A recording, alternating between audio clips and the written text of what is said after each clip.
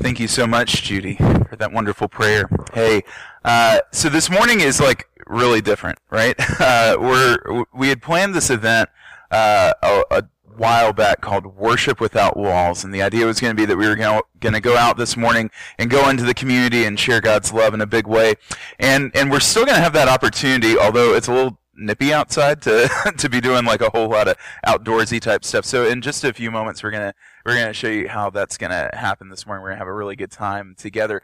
But first, I just want to share just a brief word with you about kind of why we do this. If you were here yesterday, like Judy talked about, 20,000 meals in a little over 80 minutes. Like, that's nuts to me, the idea that 20,000 lives are impacted in that short of an amount of time. I think about our kids, our students who fasted for 30 hours so that we'd be more aware of what it's like to be hungry and the people in this world who are hungry. And this weekend has been so impactful, and I truly feel like we have been spreading the love in a big way. I hope, if you haven't gotten one of these t-shirts, by the way, they're right out here. If you have $5 to give to offset the cost, please do, but if you don't, that's okay too. Make sure you grab one of these t-shirts, because we truly are spreading the love, because love in the church is very much the jelly to our peanut butter, right? God's love is sticky like peanut butter, and sometimes our love is slippery like jelly, but when they combine together, right, like it's a really cool combination, right? Gary and Abe loved that illustration, I tell you what. So anyways, I want to tell you a little bit about why we're doing this from a scriptural basis. So we're going to read just a couple verses from the 25th chapter of Matthew. It's going to be on the wall behind me, Matthew 25, verses 31 through 40. I'm reading from the Common English Bible. If you happen to bring a Bible with you, feel free to pull that out real quick. Let me just pray for us real quick, though. God, I thank you for today. I thank you for the many ways that you bless our lives, and I pray that as we take just a moment to reflect on your word and our life together, that you might be speaking to us and that we might be listening for you. We pray this in the name of Jesus. Amen. Now when the human one comes in his majesty and all the angels are with him, he will sit on his angelic or majestic throne. Angel and majestic are not the same word, sorry. They're like right there in my Bible, I promise. I'm not just saying what I want to. Let's get back to Scripture. All the nations will be gathered in front of him. He will separate them from each other, just as a shepherd separates the sheep from the goats. He will put the sheep on his right side, but the goats he will put on his left. And then the king will say to those on his right, "Come, you who will receive good things from my Father. Inherit the kingdom that was prepared for you before the world began. I was hungry, and you gave me food to eat. I was thirsty, and you gave me a drink. I was a stranger, and you welcomed me. I was naked, and you gave me clothes to wear. I was sick, and you took care of me. I was in prison, and you visited me." And then those who are righteous will reply to him, well, Lord, when did we see you hungry and feed you, or thirsty and give you a drink? When did we see you as a stranger and welcome you, or naked and give you clothes to wear? When did we see you sick or in prison and visit you? And then the king will reply to them, I assure you that when you have done it for one of the least of these brothers and sisters of mine, you have done it for me. This is the word of God for the people of God. Thanks be to God. You see, the reason we spread the love is because it's what Jesus calls us to do, right? It's what Jesus commands. It's as clear as day in this book. Jesus is found in the hungry and the thirsty and the lonely, the naked, the imprisoned. When we find those kind of people, that's when we find our God. But the thing that we just have to keep in mind for ourselves is that too often it's very easy to think of this just from a point of physical hunger or physical thirst. Maybe physically stranger, physically naked, physically imprisoned. Sometimes there are people that we will encounter in this life who are emotionally these ways, sometimes spiritually these ways. this weekend has been very much about meeting the physical needs of others, and I think it's amazing, and it's brilliant, and it's wonderful. But time and time again in our world, we will see, if we open our eyes, we will see around us that there are so many people who have such a deep need and a deep longing for who God is and how God loves. And spreading the love isn't just a weekend sort of thing. It's not like one weekend a year. It's not like we're the Spreading the Love National Guard, right? The National Guard's a great, great thing, but we don't do this just every once in a while or when we're called on a special occasion. We do this all the time because it's essential to what it means to be a Christian. It's essential to what it means to be a part of this community. And when we do it, we have a very incredible encounter with God. I think about yesterday, seeing over 150 people in this room with tables set up everywhere, and it still smells like soy and vegetables in here, right? Like it still smells like Stop Hunger Now. But just the idea that 80 minutes could change our lives, like that's nuts to me, right? And it's not something that has to happen just once or once a year. It's something that can happen time and time again when we open our eyes to the need around us. I want to share just one story with you before we hop into our activity this morning. Back when I was between my sophomore and junior years of high school, I had the opportunity to go to Venezuela on a trip. It was a mission trip where me and a bunch of other teenagers were going to go, and we were going to perform this street drama thing. It was really cool. I was a person of greed in the street drama, so I got to paint my face gold every day, and I had this really stylish vest. We had these people that were called the Pleasure People, which in retrospect is a really poor name for a street drama group that is trying to reach people for Christ. But anyway, so we were doing this drama, right, in Venezuela, and we're there for a couple weeks, and so we were getting to the end of our trip, and we went on what we thought was our last time to go and present this drama and to go pray with people and share the good news of Jesus with people, and so we were going to be done, right?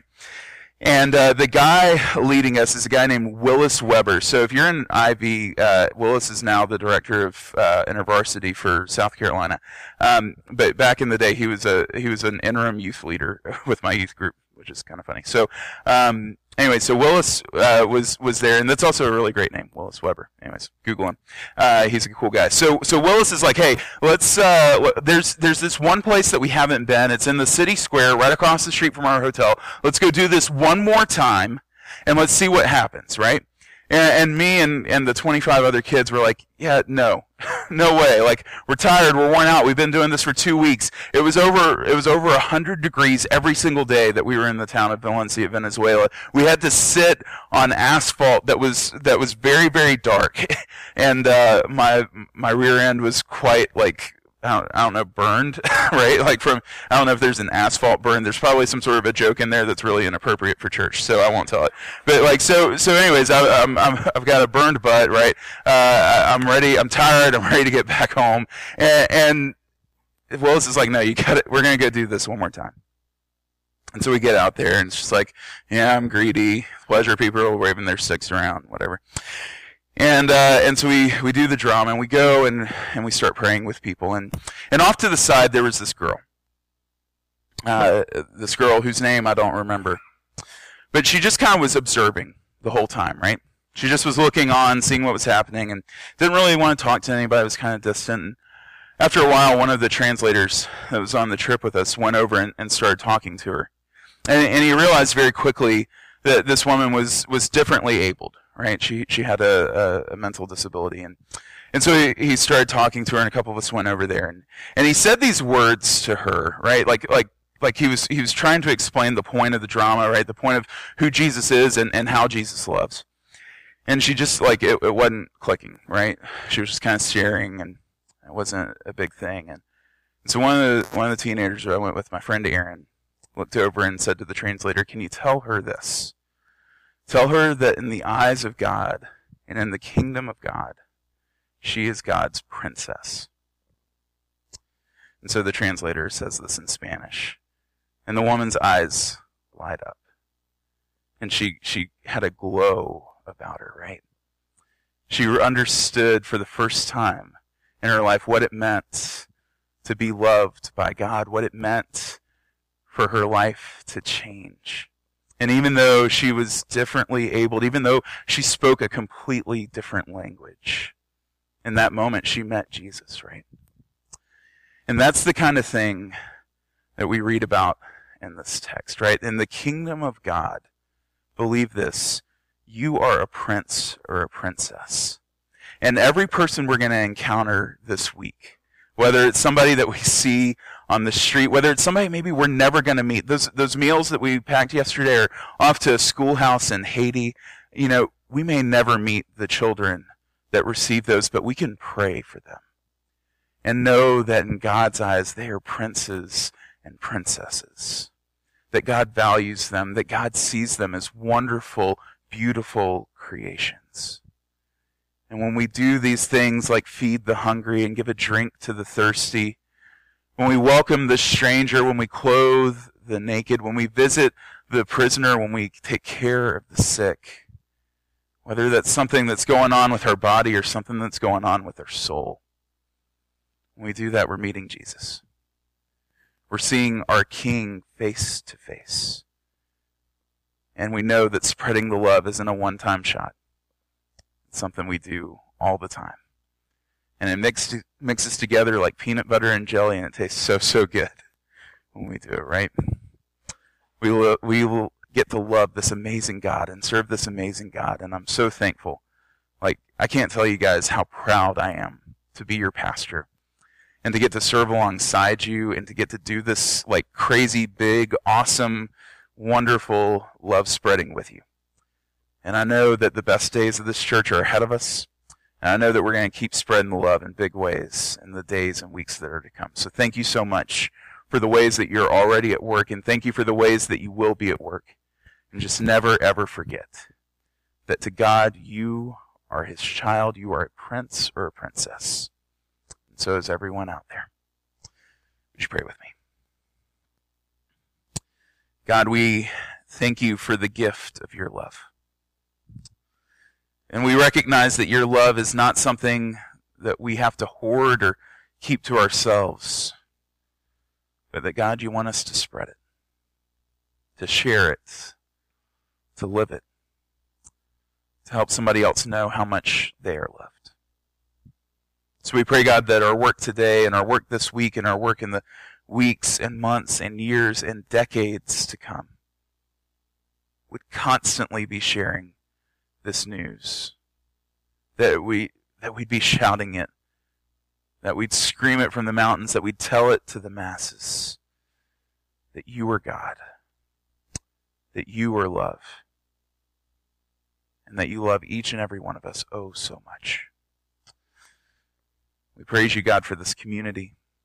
We praise you for the opportunity that you give us.